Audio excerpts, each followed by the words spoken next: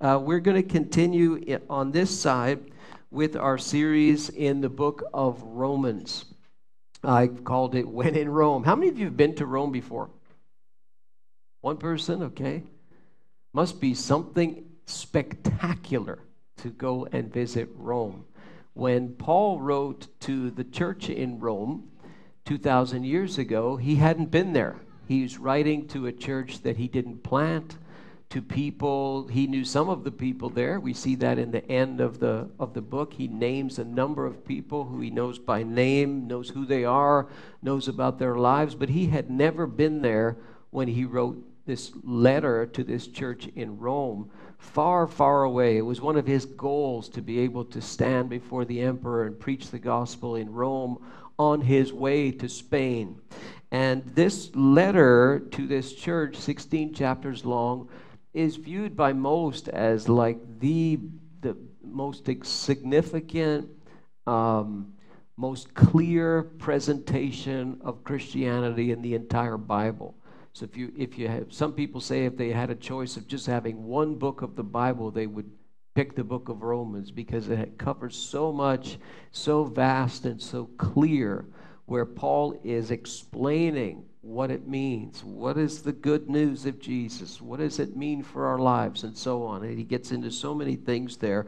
So we're into part 4 already, around chapter 4, chapter 5. And I'm calling this message Joy Robbers. Joy Robbers. And you'll see why in a few minutes. So picking up at the end of Romans chapter 4. And we saw last week the whole argument that Paul puts out there, which was a huge piece of news for that audience. The problem that we have is we don't grasp the significance today, but it's a huge piece of news where he's saying that whether you're a Jew or a non-Jew, whether you're a Gentile, a Greek, or you've got the law and you're, circumcised and all of this religious stuff and Jewish stuff back in that time, regardless of that, you have a problem. You still are far from God. You still need salvation. So you can't claim your religious background. You can't say we're better than another group. Everybody's got the problem according to Paul, and everybody is kind of infected in every way, in our actions, in our words, in our thoughts. We have this problem that needs fixing, and we can't fix it. And he goes through the argument after argument to try and explain this to people because he knows there's going to be pushback from people when they hear this. And he finishes chapter 4, what we call chapter 4 anyway, by bringing the greatest example he can, Abraham. So he goes all the way back and he says, look, even Abraham was not justified by God by the things he did, but by his faith. And he goes all the way back there to Genesis, where it says that Abraham believed and it was credited to him as righteousness. It's not Abraham did such and such, but Abraham believed. And then afterward came the whole covenant of circumcision and all of this. And after this came the law of Moses and so on and so on. But what he's saying is it's his faith that was credited to him as righteousness by God, not the things that he did. And so this is his big example, and he finishes this chapter, and again I say chapter and verse is our doing, okay? Paul didn't write chapter and verse. The manuscripts don't work that way. We put that in there by convention. And it's important when you go from chapter 4 to chapter 5 not to break the thought. So chapter 4 at the end, in our Bibles, he was delivered over to death for our sins. That he is Jesus, right? He was delivered over to death for our sins and was raised to life for our justification. Therefore, since we have been, and I'll put it on pause there, So this is like a huge, huge pivot moment in the book. He goes through all of this from chapter 1, talking about the good news and the bad news, and into chapter 2 and chapter 3. Sin has permeated all of our lives in every way. It doesn't matter if you're a Jew. It doesn't matter if you're a Gentile. He was delivered over. Doesn't matter if you're Abraham. You're justified by faith. He was delivered over to death for our sins. Now, it's interesting that most people today are not going to have a problem, at least, with the idea that Jesus died. Now, maybe the idea that Jesus died for their sins, they may challenge. But most people are not going to challenge the death of Jesus. I mean, there's nothing difficult to believe about the idea that Jesus was crucified. But there's more to it than this, of course, right? He was delivered over to death for our sins. This is the reason why Jesus died. It's a substitution, an atonement, a covering for our sins, and he was raised to life. That's the resurrection of Jesus from the dead. That's a miracle. That's the supernatural part. He was raised to life for our justification. Now then, what is the impact of that on our lives? Now that he has gone through the whole thing, even bringing up Abraham as his argument peaks, that you cannot be saved by the things that you do. God will not call you righteous just because you act a certain way. He will call you righteous because you believe in him, and specifically in Jesus. Then it will be credited to you as righteous. He goes through the whole thing. What does this mean? How does this influence your life? And 20 centuries later, some may say, big deal.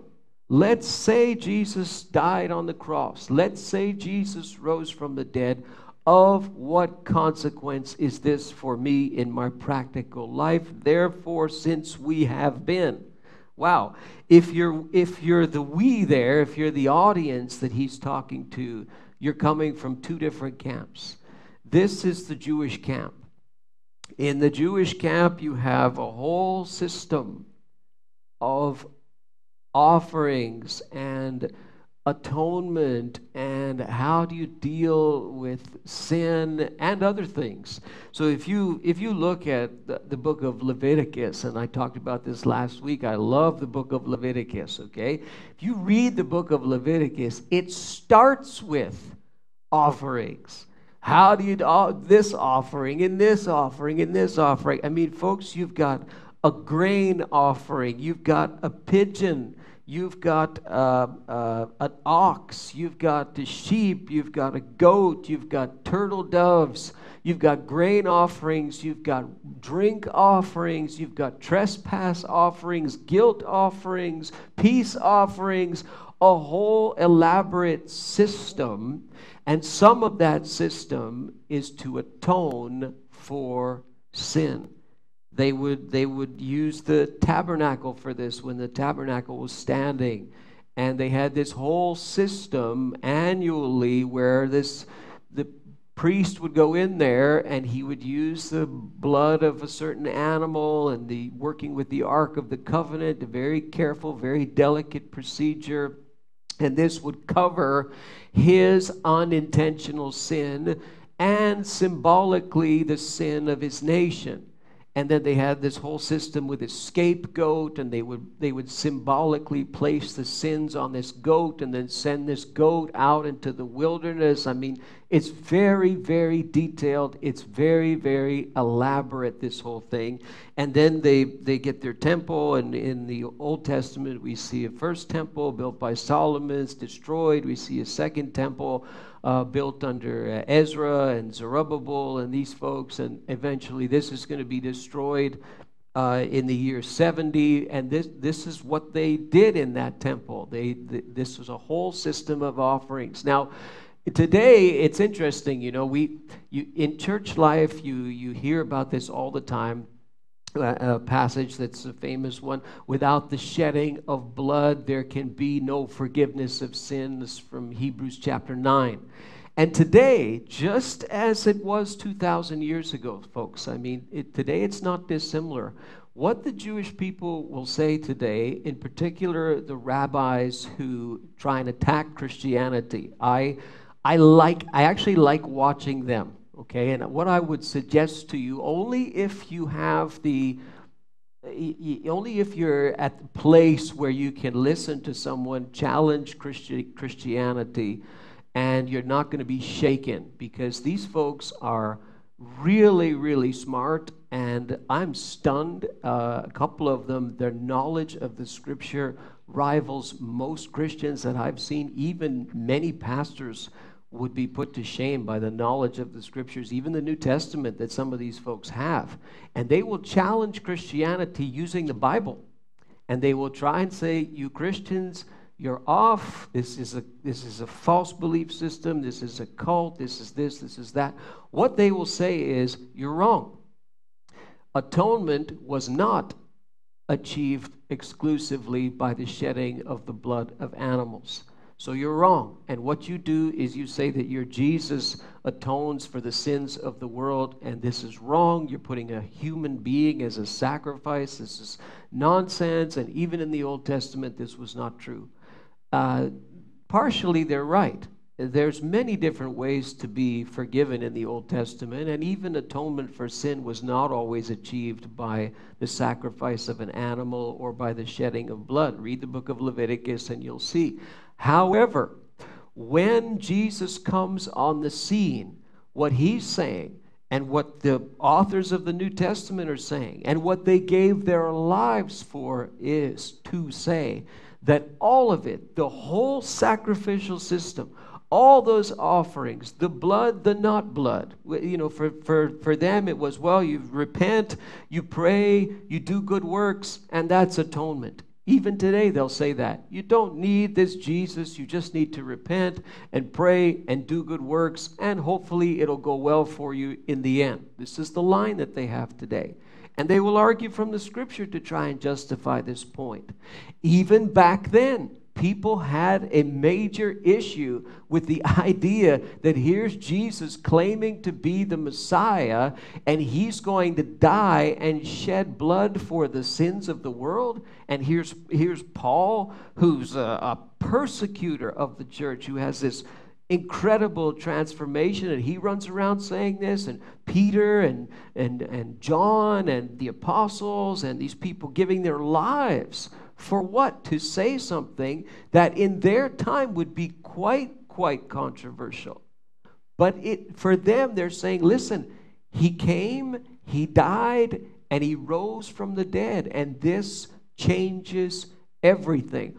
All of those sacrifices, all of those systems, all of those things, not good enough, inferior to the sacrifice, the one-time sacrifice of atonement of Jesus on the cross. They're all inferior.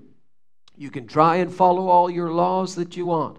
You will fail to follow all the laws because you have an issue of sin. And you cannot change it. You can't work your way out of it. You can't figure out a system to beat it. You can't stop it from taking over your life. And what Paul is doing and what the gospel is saying is that all of it, the whole system to the Jew, it's all inferior. It's not good enough. Because if it were good enough, then you could boast and you could say, aha, I did it. I did it myself. I worked my way into salvation. I follow the laws, and all 600 some odd of them. I told you last week, try and follow some of those laws today. You'll get arrested and thrown into prison. Folks, it's not, and this is what the gospel is saying. To the ultra-religious, to the ultra-righteous, to the ultra-Jewish, it's not good enough. And to the Gentile who's used to worshiping Caesar as Lord and God, who's used to saying Caesar, the emperor, is the Son of God. Across the Roman Empire, that's the standard back then. You worship the emperor, that you allied yourself to the emperor. He's the Son of God. To that to that Gentile who's probably, most of the people back then were slaves, if they could even read. To them who were used to idolatry and worshiping a system, worshiping a Caesar as a god. To them, the God of the Old Testament, the God of the Jews, is reaching out to them and saying, you too can be included in the promise of salvation. You too.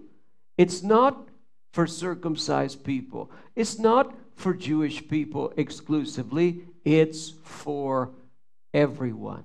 Because you're in the same boat as they are, and they're in the same boat as you are. It doesn't matter what your background. It doesn't matter what your religious view.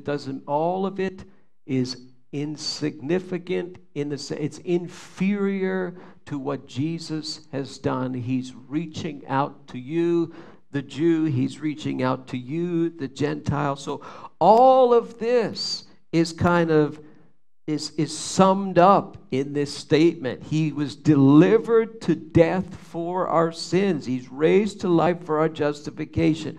Therefore, since we have been. And he continues into chapter 5, verse 1. That's why I don't like the break there. Since we have been justified through faith, we have peace with God through our Lord Jesus Christ. Peace. Implication. Before, you weren't at peace with God. Before, you were at war with God. Before, you're in conflict with God. Now, because of what Jesus has done on the cross and because of his resurrection from the dead, you have peace with God through him. And through him, we gain access by faith into this grace in which we now stand. Peace with God. Wow, that's something, folks. I mean, here you have Paul saying in Ephesians, you are by nature objects of wrath. You're born, in a sense, in conflict with God. You're born with your back up against God. And here you have God doing the work to give you peace with him.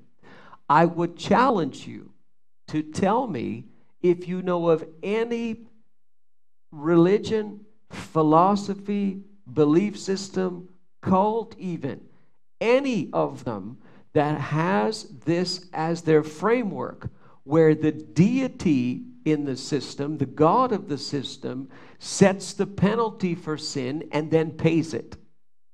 Where the God goes through the punishment that the people are supposed to go through. Tell me one. I don't know of any. All of the monotheistic religions that we have, and there are only really two major ones, Judaism and Islam, both of them are you work. In Judaism, you repent, you pray, you do good works, you hope it all goes well. In Islam, not dissimilar. You work, you show your seriousness, you show your devotion, you pray X times a day, you give to the poor, you do this, you do that, you don't do this, you don't do that, and hopefully in the end, the scales will tip your way. The cults, the same way. I mean, you work. In the Eastern thought, if they do believe in the Eastern religions that do believe in gods or many gods, you're still doing work to appease those gods. But here in Christianity, you have this setup where God sets the penalty and God comes down and pays it, where you can't do anything in order to achieve it. And now you can have peace with him because of the work that he does. I do not know of any religious system that teaches this, not one. It's completely different than whatever else is out there to choose. But again, what's the point of all this, and how does it play out in your life today in the 21st century? You say, what's this got to do with joy robbers? Well, we'll get there in a second. He says, because of what has happened, because of what Jesus has done, you have peace with God, and then a few things happen. Specifically, a couple of things. Romans 5, verses 2 and 3. Let us rejoice. Or in some translations, we glory in. or let us glory in. Let us rejoice. I like this particular translation. Let us rejoice in the hope of the glory of God. Rejoice. Hope. Let us rejoice in the hope of the glory of God. Now you are not his enemy, and there's no enmity between you and God anymore. So let us rejoice in the hope of the glory of God. Not only so, let us rejoice in our sufferings. Oh, can you see it? Yeah, okay, I'm not blocking it. In our sufferings. This comes out of left field, folks. Like, it would be easy for him to just continue the thought, let us rejoice in the glory of God, let us rejoice in new life, let us rejoice in, pick something positive. But he lines this up on purpose, and he says, let us rejoice in the hope of the glory of God. But not only so, because now you have the opportunity. This news is so good that you have the opportunity to rejoice in your sufferings. So here's what it says. Rejoice in our sufferings, because we know that suffering produces perseverance, and perseverance, character, and character, hope. And hope does not disappoint us, because God has poured out his love into our hearts by the Holy Spirit, whom he has given us, what we sang about today. Wow. So the first thing that comes into your mind is, is this sadistic? What is it? Rejoice in your sufferings? There's things in Christian life, in what we see, for example, the life of Jesus. What does he say? Love your, starts with an E, enemies. Love your enemies and pray for those who persecute you, Jesus says. Love your enemies. Instinctively, you don't want to love your enemies. Instinctively, you want to get revenge on your enemies. You want to hate your enemies. They're your enemies. They hate you. They want the worst for you. You're supposed to love them. This is very counter instinct. This is very counter to what we feel. And here you have Paul saying something. Rejoice in your sufferings. Now, be careful. He's not saying this in I just enjoy suffering so much. I just want to suffer. Sickness is just really, I enjoy being suffering, I just love it. This is not what he's saying at all, folks. He's saying, look, because of what Jesus has done, even your sufferings God can work those things. And you can look at those things in a completely different way because of this great news of Jesus' death and resurrection. And look how he does it. He says, rejoice in your suffering, because suffering produces perseverance. So when you suffer, and he doesn't explain what kind of suffering here, he doesn't outline it, he doesn't detail it. Presumably it's got a broad scope then. Suffering leads to, he says, perseverance. Perseverance. That means you keep on going and going. You keep on trying. You persevere. You stay at it. You stick to it. Suffering leads to perseverance in Christian thought. This is very different. In a lot of people's minds, suffering leads to quit, give up, stop. He says, no, suffering produces perseverance. And what does perseverance produce? Character. Character. The person suffered, but the person didn't quit. They went through it. They pushed through it. They kept on going. They kept on believing. They kept on keeping on. And you see, wow, that person's a person of character. They've got strong character. And what does character produce? Hope. Hope. Remember in the first verse he says, let us rejoice in the hope of the glory of God. Well, even suffering can lead to hope when looked at and when experienced with a certain perspective. Let us rejoice in our suffering. So suffering comes, and I choose to say, wait a second, this suffering I can turn this on its head. This suffering is not going to beat me. I read something in John 16 this week, which kind of birthed this message. Jesus talking to the apostles before his execution on the cross, and he's telling them it's going to happen. They still kind of don't get it. He talks about going away and coming back. And this is what he says, John 16, you will weep and mourn while the world rejoices. So what he's saying there is when I die on that cross, the world is going to be happy about that. You won't be. You will weep and mourn, but the world, that system that's opposed to God, that's opposed to Jesus, ultimately under the dominance of Satan, of the evil one, the world will rejoice. You will grieve, but your grief will turn to joy, the hope of his resurrection. Now is your time to grieve. And he uses the illustration of a woman in labor. Now is your time to grieve, but I will see you again, and you will rejoice, and no one will take away your joy. No one will take away your joy.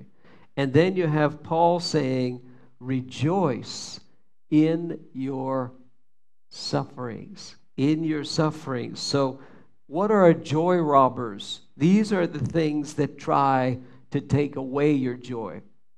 Jesus said no one will take it away.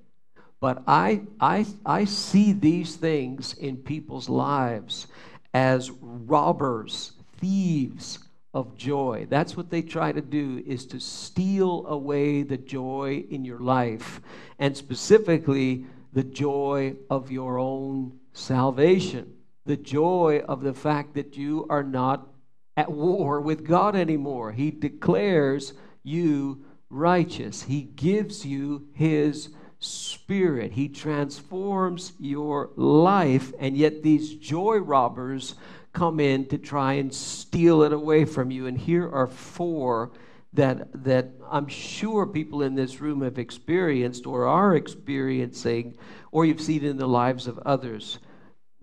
They're in no particular order, but I think a common one: sickness, disease, health problems, and I say physical and mental health problems. These things rob people's joy. Nobody says, I just enjoy being sick. Just enjoy it. Now, Paul's not saying enjoy being sick. He's saying rejoice in your suffering, because now you can look at that suffering and you can spin it. It's trying to take your joy away from you. It's an enemy in your life. Sickness is not your friend. Disease is not your friend. Physical health problems are not your friend. Mental health problems, and I say that specifically because there are many Christians who struggle with mental health issues silently in the church. Many. These things are not your friends. You don't say, I'm just so happy I have these problems. No, but you can look at them, even them, and say, these things can, if I look at them in a certain way, actually produce hope. They can produce perseverance in my life, character in my life, and hope in my life because of the death and resurrection of Jesus. Not even that sickness or that health problem is going to rob me of the joy of my salvation. That is what it wants to do, is to rob you of it. There's a woman that I'm thinking of in kind of well known across our fellowship, the Pentecostal Assemblies of Canada and our nation. And her name is Joanne Goodwin. Some of you probably know who she is. And this lady, I mean, one of the funniest people I've ever heard, and a terrific communicator, and also very, very open about her own struggles with mental illness. Very open. And this is a woman who has learned that is not going to steal my joy, you see. And you can let something like that steal your joy, but she won't. And she will spin it on its head. And this will produce perseverance and character and hope in her life. And so you can look at even that and say that God somehow in his big plan, even that can be used to produce hope in my life. I will take an opportunity to talk about our global workers a little bit. We've got two of them in the room, thankfully, here. Don and Marie-José Mann, and Marie-José's parents are here as well. And folks, like people who do what these folks do, they live this. They live this, okay? And Pastor Don has spoken in this church many times and very open about his own battle and his own experience as they walk through his health challenges and cancer and so on. Folks, they live it every day. It produces character. It produces perseverance. It produces hope. Hope, folks. Like if you want a little dose of hope, you need to hang around these people. You'd be amazed. Like if you didn't know what the challenges were, you'd never know. You'd never know, because they're beaming with hope. But that doesn't just happen magically, folks. That's because of a way of interpreting the circumstance and saying, hold on here. This is not going to steal my joy. I look at the Charbonneaus who are in Haiti, in Port-au-Prince. Folks, I don't know if it's ever been that bad over there. They just posted, Louise posted something on Facebook a day or two ago. Folks, there are police rioting in the city against the conditions of other police being killed by gangs. It is so bad over there. It is so violent over there. People get kidnapped every day. People get shot every day. These folks have been running a church filled with children and young adults for a quarter of a century over there.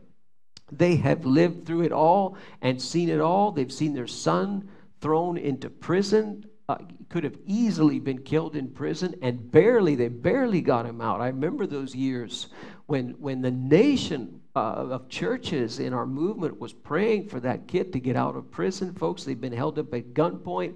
They've been robbed. They've experienced health problems. You name it, they've experienced it, folks. But you sit down with these people, and they're hope-filled people. And also really, really funny. I don't know if humor is a way that this works, but really, really down-to-earth, hope-filled people. I look at EJ, who's over in the urban Toronto. I thought it would be good for us as a church to support a worker who works in Canada, specifically in Canada. And his most recent newsletter back from Christmas, he talks kind of about this, you know, and he quotes from Lamentations, a book that nobody really likes, and he says the challenges we have all faced the past couple of years can lead us to two outcomes. We can either rush to move on or dwell on the hardships. The narrative of the scriptures allow for us to live in the tension of both realities. Whereas we lament, we remember, recognize, and process the darkness we have experienced, recognizing that within misery there is cause for hope. Who can say that, folks? A Christian can. Someone who understands the significance of the death and resurrection of Jesus, the same hope that the prophet Jeremiah speaks of in the book of Lamentations, where he gave voice to despair, acknowledged the darkness in his soul, yet maintains that there is still cause for hope. The Lord is good to those whose hope is in him. To the one who seeks him, it is good to wait quietly for the salvation of the Lord. Lamentations chapter 3. Folks, they live these things every day and understand these things. Suffering produces perseverance, perseverance, character, character, hope, injustice, abuse, violence, persecution. Christians are not exempt from these things. Christians experience these things. Non-Christians experience these things. But the way that you react to them and the way that you process them, will you let them steal your joy? Jesus said you don't have to.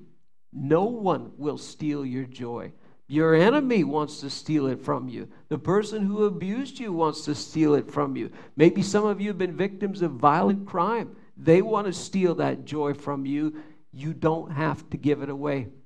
They may be able to take your health from you. The sickness may take your health from you. The injustice may take something from you, folks. But you don't have to let it take your joy. Folks, you can experience things in life and you can lose. You can lose everything. But you don't have to lose your joy. Your joy. Our worship leader today, Simon, this is an experience that we lived through as a church, as he lost his wife to cancer at not even 30 years old, folks. Not even 30 years old. The cancer can take you, it can take your loved one, but it can't take your joy. It can't take your joy. Not unless you give it away, but you don't have to. You can say, no way, the suffering will produce perseverance in me. It will produce character in me. It will produce hope in me. Not even death can kill a Christian. Did you know that? Not even death can kill you. Broken relationships steal people's joy. In their families, relationships are broken. In the extended families, work, school, broken relationships steal people's joy. Folks, you can't control the other person. You can't control them. Who can you control? You. So as far as it depends on you, you have to do what you're supposed to do according to what God says. Love your neighbor as yourself. Love God, love your neighbor. Well, they don't love me back. Is that your problem? No, you can only control you. You can't control the other person. You can't control your spouse. You can't control your kid. You can't control your parents. You can't control your workmates or your classmates or your teammates or whatever. You can't control them, but you can control you. Are you going to let them steal your joy? Are you going to let that broken relationship steal your joy? You shouldn't. Not if you're doing what God has called you to do. Leave the other person to God. Let him work on them, even as he works on you. But don't let the broken relationship steal your joy. People in financial stress, they raised the interest rate again in Canada. Again. People are going to need a mortgage to buy a pair of shoes. In comparison, at least. Back in the 80s, you're paying 15%, 18% on a house, right? Some of you folks remember when you bought back then. Now it's 8%, 7%, but it's tripled in a year. People are in financial stress. Can steal your joy. Folks, your bank book doesn't determine your eternal destiny, folks. It doesn't. That has nothing to do with it. Your net worth is not your worth before God.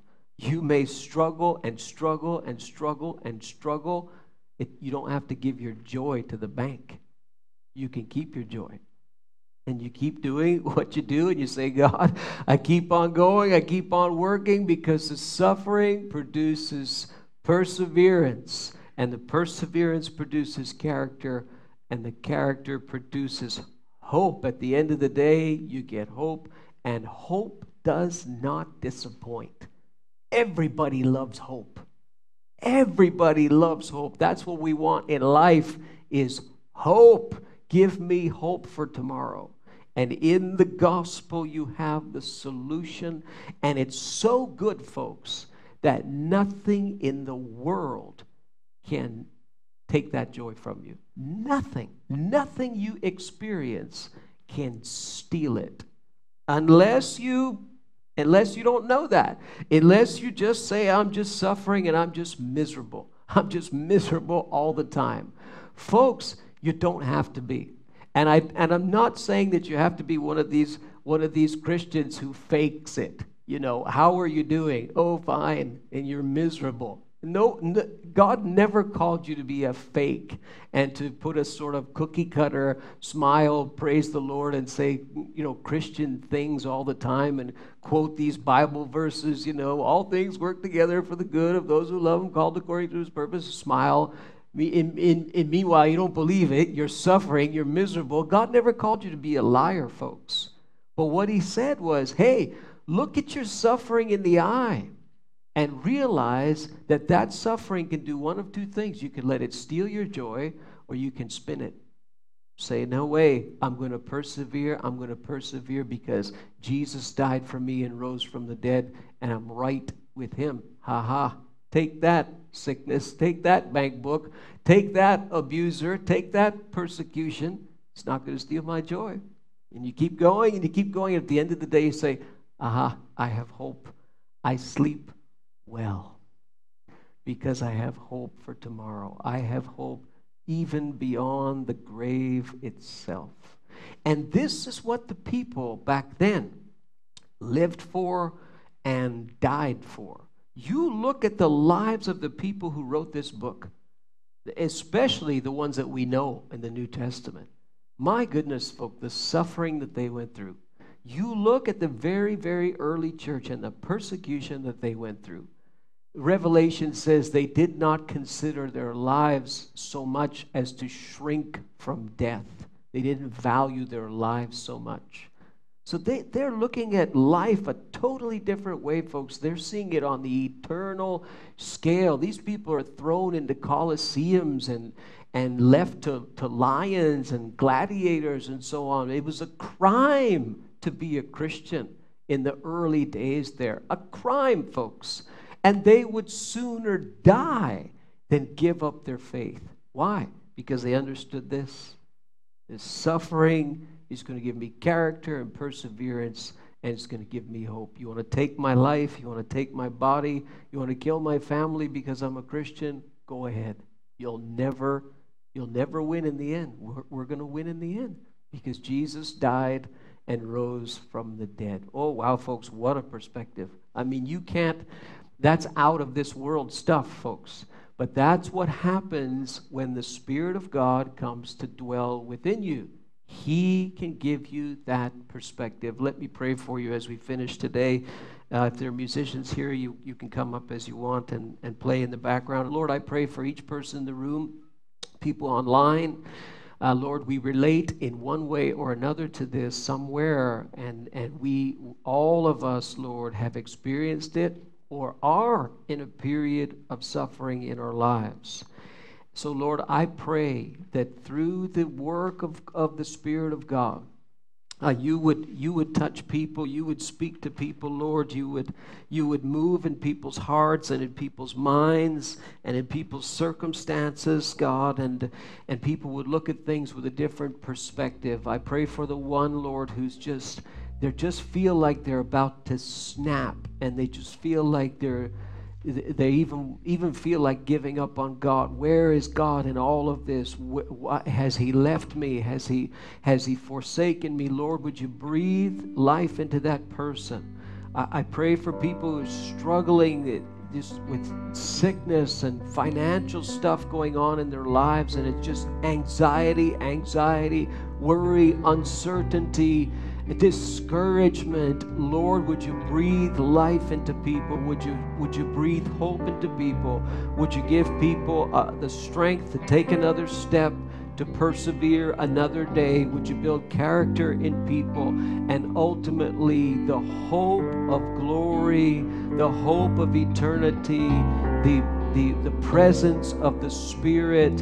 Lord, would you Would you cause people, even in difficult circumstances, to behave in ways that are totally unexpected, totally different. Lord, that we would have joy even in our pain, even in our sorrow, that there would be a smile on our face, not because of the pain, but because of the promise of Jesus. We are so thankful, Lord, that nothing can take away your offer of salvation to us. Your death, your resurrection can't be changed, can't be modified, can't be wiped away. It is our hope for today and our hope for eternity. We pray together today in Jesus' name. Amen. Amen. Amen. God bless you today. Don't run out too quickly. Enjoy the music as they play. I'll be over in the front. Would love to talk with you before you leave. God bless you. Have a great Sunday. You stood before creation, eternity in your hand. You stood before emotion, my soul now to stand.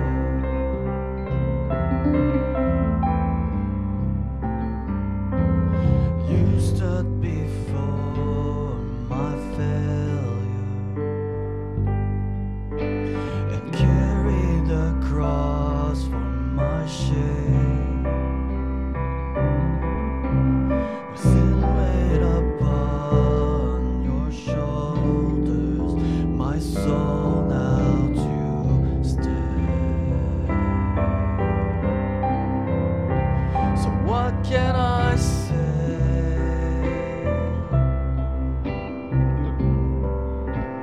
What can I do?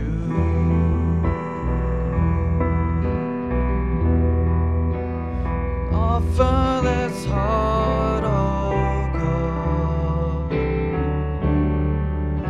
completely to you.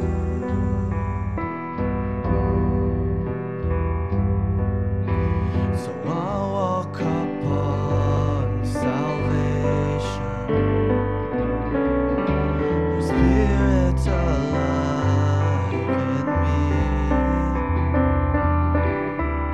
My life to declare your promise.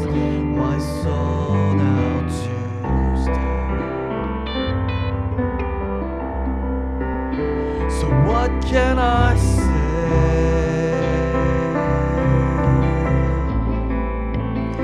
What can I do?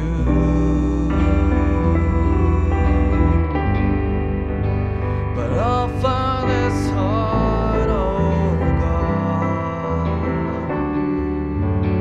completely to. So what can I say?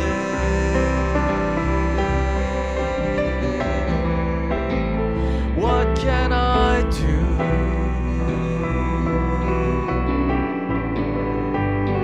But offer this heart, oh God, completely to.